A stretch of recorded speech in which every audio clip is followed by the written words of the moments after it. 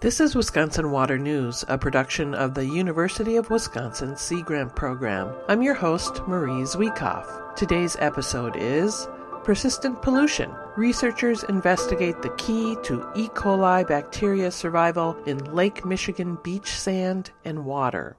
A summer day at the beach. Cool water, warm sand, and a beverage at hand. Wisconsin's 180 public beaches are one of the state's most valued assets. They provide recreational opportunities, economic benefits for coastal communities, and they enhance the quality of life for residents. Keeping these beaches safe for people to use is a continuing process. Beach managers use levels of Escherichia coli, or E. coli, a bacterium from fecal pollution in water, to know when to keep beaches open or closed. It's far from a perfect indicator, however. E. coli can come from many sources, not all of it harmful to humans, and it can persist in the environment sometimes for weeks after it was introduced. In fact, sand can contain more E. coli than water. This can make a beach manager's job complicated. Sea Grant-funded researchers Sandra McLellan and Gyaneshwar Prasad, both with the University of Wisconsin-Milwaukee, are building on previous research to find ways to decomplicate beach managers' lives by determining what factors could limit long-term survival of E. coli on beaches. McLellan, a professor in the School of Freshwater Sciences, explained the pros and cons of E. coli as an indicator. In some respects, it's a great indicator because it's so easy for people to culture in the lab. It's easy to count. Where it's not a good indicator is it really doesn't tell you anything about the source of what's there. You really don't know where to direct your management strategies. Should I be chasing away the birds, or should I be looking for leaking sewage pipe nearby? And then to top it off, the other downside is the E. coli survives outside of a host. It's having this prolonged survival in the sand, and maybe even growth if there's enough nutrients. Once outside a human or animal gut, E. coli usually only live a couple of days, but under certain circumstances, they can live for a week or even indefinitely in sand. With graduate student Sophia Ward's help, McLellan and Prasad are studying sand and water at 6 Lake Michigan beaches, 2 in Kenosha County, 2 in Manitowoc County, and 2 in Milwaukee County. McLellan thinks this array of beaches will provide good representation of what goes on around the Lake Michigan shoreline.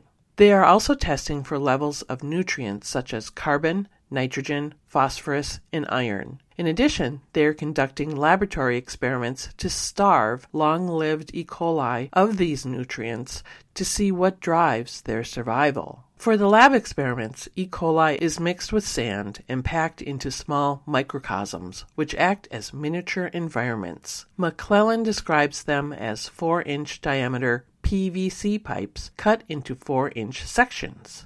We bury them in a bed of sand and keep them nice and moist. And this helps us mimic what happens at the beach. The water can pass through, but the E. coli can't escape from those little microcosms. The E. coli contain an extra piece of DNA that has a green fluorescent protein engineered in such a way that when the cell is starved, it lights up. The researchers then feed them with water containing varying amounts of carbon, nitrogen, phosphorus, and iron. They remove the microcosms periodically and count the E. coli to see how many have survived and see if any display the fluorescent green markers of starvation. From preliminary experiments, McLellan expects carbon might be the most important factor that allows E. coli to persist. In beach environments, carbon is often provided by decaying plant life, especially leaves and the nuisance algae Cladophora. Once this limiting factor is confirmed, McLellan and her team will develop a scorecard for the potential of long-term E. coli reservoirs for each of the 6 beaches they are studying. So by kind of scoring how easily or how much E. coli is growing in the sand at these beaches, it can help beach managers direct their attention to what might be some probable sources at their beaches. They are also taking nutrient levels into account. The scorecard is developing, and I think once we understand the dynamic range of what these beaches look like, then we'll have a better idea of what the scorecard will actually look like. Besides for beach managers, the information will be useful to the Wisconsin Department of Natural Resources, which heads the Wisconsin Beach Monitoring Program.